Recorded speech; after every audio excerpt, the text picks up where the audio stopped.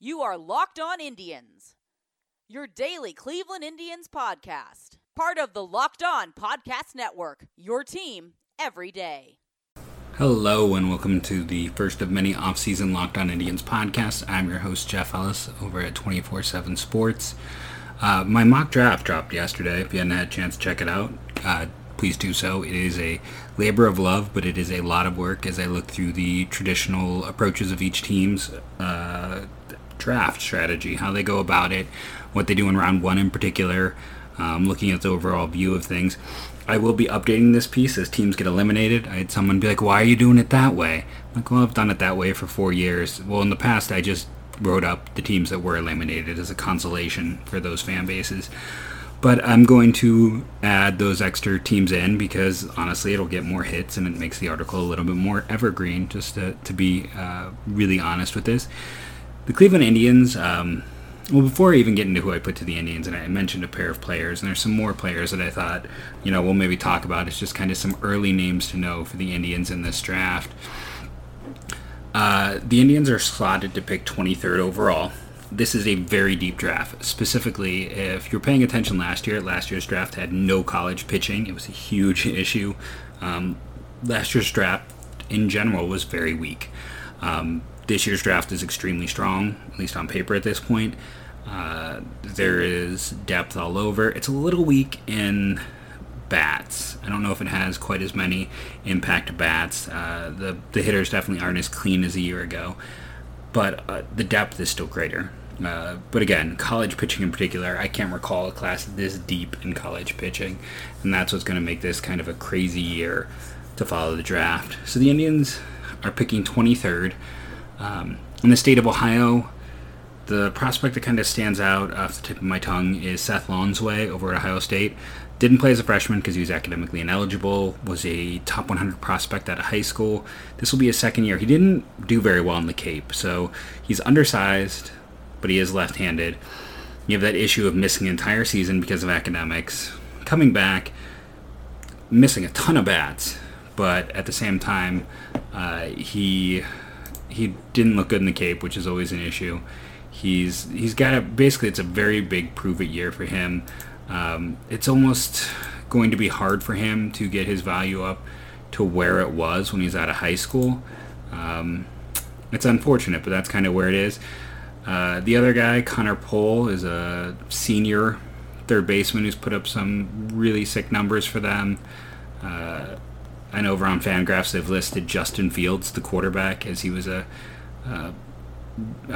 good high school player, but I don't think most people expect him to end up back on the baseball diamond. For the Indians in my mock, I had them taking Nate Savino. This is kind of a questionable pick just because he is a Virginia commit, and those are traditionally hard to sign, and he is a Virginia kid committed to Virginia. Double hard. But Savino is a left-handed pitcher who's mid-90s, has kind of a slurvy pitch. I think Fangraphs or one of those sites kind of compared some of the look of what he does to Madison Bumgarner. That's pretty high praise. I don't know if I'd compare anyone to Madison Bumgarner. Unless they were likely a top 5 pick. I don't think anyone has him there right now. But one of the things with him is it's a non-traditional delivery. It's not that clean delivery teams like. But the Indians don't care about such things. Daniel Espino, non-traditional delivery. Lenny Torres, some non-traditional delivery. The Indians care about stuff more than they care about delivery. That also made sense. Gage Workman really stands out as a guy to know for the Cleveland Indians. He is extremely young. He is still 19 years old at this point, even though he is already into his junior year of college. He'll turn 20 in October, meaning he's going to be younger than some of the high school seniors in this class, and he's a junior. He's big, played shortstop, played third base, didn't look terrible at short in the Cape, but likely you're looking at third base or outfield for him. And the other thing is, he wasn't particularly dominant in college, but he was very good in the Cape. And what we saw a year ago is the Indians put a lot of value on Cape performance last year. So you have this hitter, high-level Cape performance, extremely young for your class, has some time working as a middle infielder. He just checks every box. The Indians have that Comp A round pick. He could make sense there, depending on how he plays this year. He could be a second round target, could be a third round target. But just definitely a name to keep in mind. He's one of those guys that just... Gage Workman's going to end up a Cleveland Indian unless he plays so well that he puts himself out of the space to be a Cleveland Indian. Now, we know the Indians are one of the most age-conscious teams. One of my favorite things is if you go over to Fangraphs, I mean, it's very helpful that they have a sort by age, but poor Zarian Sharp of UNC Wilmington, his listed age is 120.4 years. Now, clearly he's 20.4 years when the draft comes, but they put a 1 in there and no one's corrected it. So, according to this, Zarian Smith, draft-eligible pitcher from UNC Wilmington, left-handed pitcher, is 120.4 years. It looks really good for 120 years. You look through here... I'm currently on the old end of things. Let's switch over down. Jeffrey Waters, name to know, undersized. He is 16 and a half, youngest player in this draft class. Yeah, that's right. He is currently 16 and a half. He's currently 15. He'll be 16 when he's drafted. So very young, up the middle, currently a center fielder. A lot of tools. But when you're looking at a Georgia kid, the Indians haven't been too heavy in Georgia. But he's also been a pitcher, I believe, and an outfielder. Yeah, so when the draft hits, he'll be 16 and a half. Talk about youth. 91 with his fastball. Probably not going to stick in center with a 60-yard dash of 7 seconds. But exit velocity, 92 miles an hour. That's pretty good. So maybe a corner outfielder, definitely has the arm for right. Potentially a pitcher.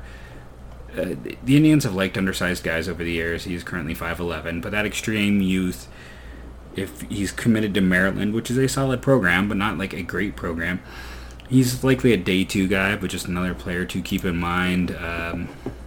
Robbie, no, that's not who I wanted to talk about. Blaze Jordan, I don't think will be there, but would kind of make sense. I'm trying to find... There were a few other guys that really stood out for potential Indians picks. I did not think Robbie Ashford, even though he fits the age grouping. I thought, oh yeah, here we go. Petey Halpin, who is a California kid. They love to draft from California. He's going to be 18 on draft day. Very toolsy. He is right-handed. They prefer left-handed. I'm sorry, no, he is left-handed. And then I got confused because I was looking at the other guy who stands out as a name that the Indians would be in, and that's Ryan Hagnow, who he's going to be 18 on draft day, 6'5", pitcher, lots of projection, throws multiple pitches pretty well. I could see him being a comp round selection for the Indians. I could see him having a good year and being the Indians' first round pick. I believe he's also a good college or high school. I want to say he plays football. There's another sport with him in my mind. But yeah, he's there's a lot of projection left. He's, low 90s, but could eventually pick it up. Just interesting guy to kind of check out in terms of knowing what the Indians look like. Those are kind of some of the fun names, just knowing how much the Indians are huge fans of youth when it comes to the draft. In terms of maybe a shortstop, there's not one that grabs me too much in terms of that guy who's just going to be barely 18. We saw the Indians kind of go with Cairo and Yordanez, but this is not a great shortstop class. Something that is great is Vivid Seats. They are our sponsor today. If you want to go to an event or venue or anywhere you need to buy tickets, Vivid Seats is the place to go because they have this built-in reward system. You're going to get rewarded for going and using Vivid Seats, and we are going to reward you by going and using the promo code Postseason. That's right, they are our postseason sponsor in particular. So you're going to go over to Vivid Seats. You're going to use the promo code Postseason, one word, and you could save up to $100 on your tickets. If you want to go see a postseason game, use Vivid Seats. So there's so much we can focus on this offseason. Obviously, I spent the first half of the show talking about my mock and some of the fun things with that draft. We'll see if for the third year in a row I can get the White Sox pick and know who they're picking before they do. But something that I've talked about a lot with the Indians this year is the 40-man crunch. So I thought we'd just spend a little bit of time on that. We'll have lots of time this week to talk about it. I've also this week we'll have those last 2 interviews with Alex Call and Sam Henkes from my time in Double-A. But when you're sitting there going through with the Indians and this 40-man, I just thought we could spend some time on today's show focusing on guys who are going to need to be added. For this, I'm using roster resources via Fangraphs. The site hasn't been quite as strong since Fangraphs took them over. It just didn't get updated as much this year. I'm sure it'll get fixed and taken care of. You don't go and acquire such a great site series like roster resources just to kind of let it sit there. When you go and you look there yourself, you'll notice like Daniel Salters is listed. He retired early in the season. There's a few other guys who are no longer with the Indians who are still listed.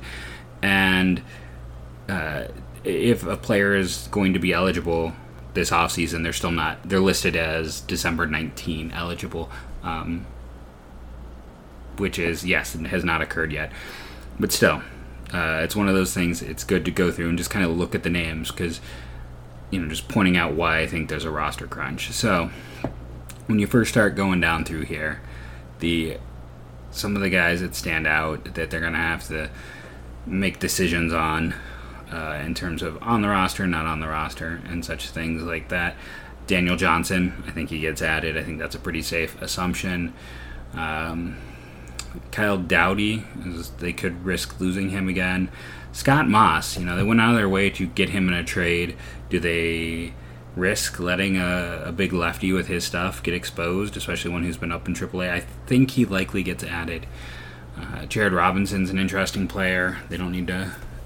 we'll see what they do with him. I think the fact he wasn't already added is kind of a writing on the wall moment. I think Cam Hill still has an outside chance, but it's kind of that same situation as with Robinson where, the Indians clearly aren't that super high and they probably rather try to let those guys pass through. As you continue to move down, Oscar Gonzalez is kind of an interesting player, got up to Double-A, had some really interesting statistical anomalies, but I don't think he's going to get added. Andrew Calica is still listed here. He retired as well. There's not a whole lot of batters really in that AAA group, or in the Double-A group that stand out. Tristan McKenzie needs to be added. We just keep going down the list. I don't think Brandon Krauth is someone that's really a concern. You kind of go, and when you get down to the guys, this must be kind of the mid-season listing of players, or a little bit beforehand. But as you're going down, there isn't a lot there we have to worry about so much. It's guys like Juan Hillman who isn't going to be added, or Skylar Arias, who I'm not even sure is with the team at this point. And then you get down to the lower minors, and there's not as much there. Unfortunately, this is not been heavily updated. And the other thing just to keep in mind is the Indians have been, last year they got Luplow and Max Moroff in deals close to the trade deadline, and they got Hugh from Tampa and Lockett from San Diego, because they kind of were trying to throw darts and see if any of these guys could stick, but they were taking advantage of teams under their own 40-man crunch. Eventually they used Lockett as a trade asset to get Kevin P., which, is a backup catcher. He worked out for them. Hugh did not work out at all, but Luplow has been fantastic. There's a few really obvious adds for the Indians. And, those two obvious guys are Daniel Johnson and Tristan McKenzie. Currently, the Indians are sitting at 47 players, technically on the 40-man. I know it's a 40-man. The reason they have 7 others is because guys on the 60-day disabled list. Of those 47, the only free agents are Clippard and Kipnis, and that takes you down to 45. Some of these guys, Ryan Flattery, he's not going to be sticking around. Danny Salazar will not be here. There's going to have to be a few other players cut throughout. I think it's pretty easy to kind of go through and find some weak spots on the team. And that's something we'll do later this week, really dive into those 47 players and talk about who's going to be added, who's going to be taken off. But to go back to kind of the main point here, who else are players who kind of stand as could be additions to the Indians 40-man? Jose Fermin stands out. I think he's a top 20 prospect, middle infielder. Had a really nice season this year in low A. Luis Ovieda, his stock is down from a year ago, but still an interesting arm. Ka'e Tom does have a chance to be added, and I think that's also kind of where you have your Cam Hill and your Jared Robinson discussions as well. The Indians have a lot of potential fat on the roster. They did do some trimming of it, just in terms of guys like John Edwards and Jordan Stevens and Josh Smith were let go, but it's kind of a nice situation to have in a way because it means they have depth. But I do expect the Indians to probably lose at least one player in the Rule 5 draft this year. I debated if I'd cut that or leave it in. I decided people might think it's funny. Pardon for the break in the middle of the podcast, but I had first I had stopped earlier because a spider ran across my path, and then that little bit in there was when that same spider crawled up my leg. So yeah, some fun little guests occurring. I hope some people can get a laugh out of that moment.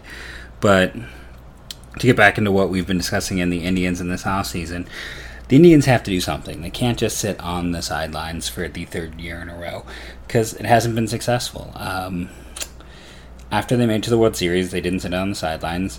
Well, they did, and they waited for the market to adjust to them, and they added Edwin Encarnacion. Now, unfortunately, it didn't really work out the way they hoped.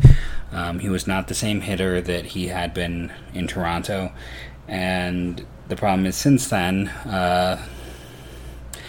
they've had 2 off seasons of very little, and they don't have to do anything huge, but they do need to do something to help this team. The Indians, they can't just look at this as like, we'll have Chang and Arroyo split time at third base, see who stands out until Nolan Jones is ready. We can't do that again this year. They can't roll in hoping that Bradley Zimmer is going to fill in an outfield spot, or that Daniel Johnson will just transition to the majors without any problem. You can't go in thinking the bullpen is okay, because the bullpen imploded down the stretch, and when you just go back to those blown saves, that's one of the reasons this team didn't make the playoffs. So the Indians, they do have that talent in the upper minors. It is starting to develop. It is starting to get there. They're going to have a wave of talent that can help them next year. But the problem with minor league players is they don't always hit right away. It can take some ups and downs. It's not always this quick process like we saw, say, a Mercado or with Lindor when he came up. Sometimes it's like Jose Ramirez, where they have to go back down, and it takes a bit of time. Or if you look at the White Sox's Lucas Giolito, I mean, people left him for dead as a starter 2 or 3 times, and then this year he was utterly phenomenal. So, while there is talent coming, you can't count on it. It's not a sure thing. There's always the chance that someone like Karinchak could struggle next year out of the gate, or has a health issue. You can't go in counting on the relative unknown. You can't count on Kluber coming back and being 80% of what he was. You can't count on the same for Carrasco. The team in its current form right now has 2 aces and 3 back end. You can maybe roll with that because of the chance with some of those vets who are hurt, but they need to do things to help the pen. They need to do things to help their everyday lineup. I mean, this is kind of a last hurrah year. Let's be honest. At the end of this season, they are very likely to trade Francisco Lindor. It's what the Red Sox are going through with Mookie Betts, and why they'll likely trade him this offseason. For that same reason, the Indians are very likely to trade Lindor. Part of me would never happen, would love to see the Indians kind of go all in on trying to get someone like Betts and then just getting a draft pick comp in the offseason for him, just because how that would transform your lineup. The Red Sox would not trade him. I think if they trade him, they're going to favor a National League team. But if you could do something of a trade and keep Nolan Jones, I'd be all about it. But that's kind of where the Indians are. They need to be smart. They need to go out and figure out ways to make this team better. It cannot be a repeat of the last 2 years. I want to thank everyone for listening. I do not want to thank that spider who decided to join the podcast, though. Your rate and reviews have helped. The numbers are continuing to go strong, and it's thanks to you guys that this podcast is still doing as well as it is. And as always, go Tribe.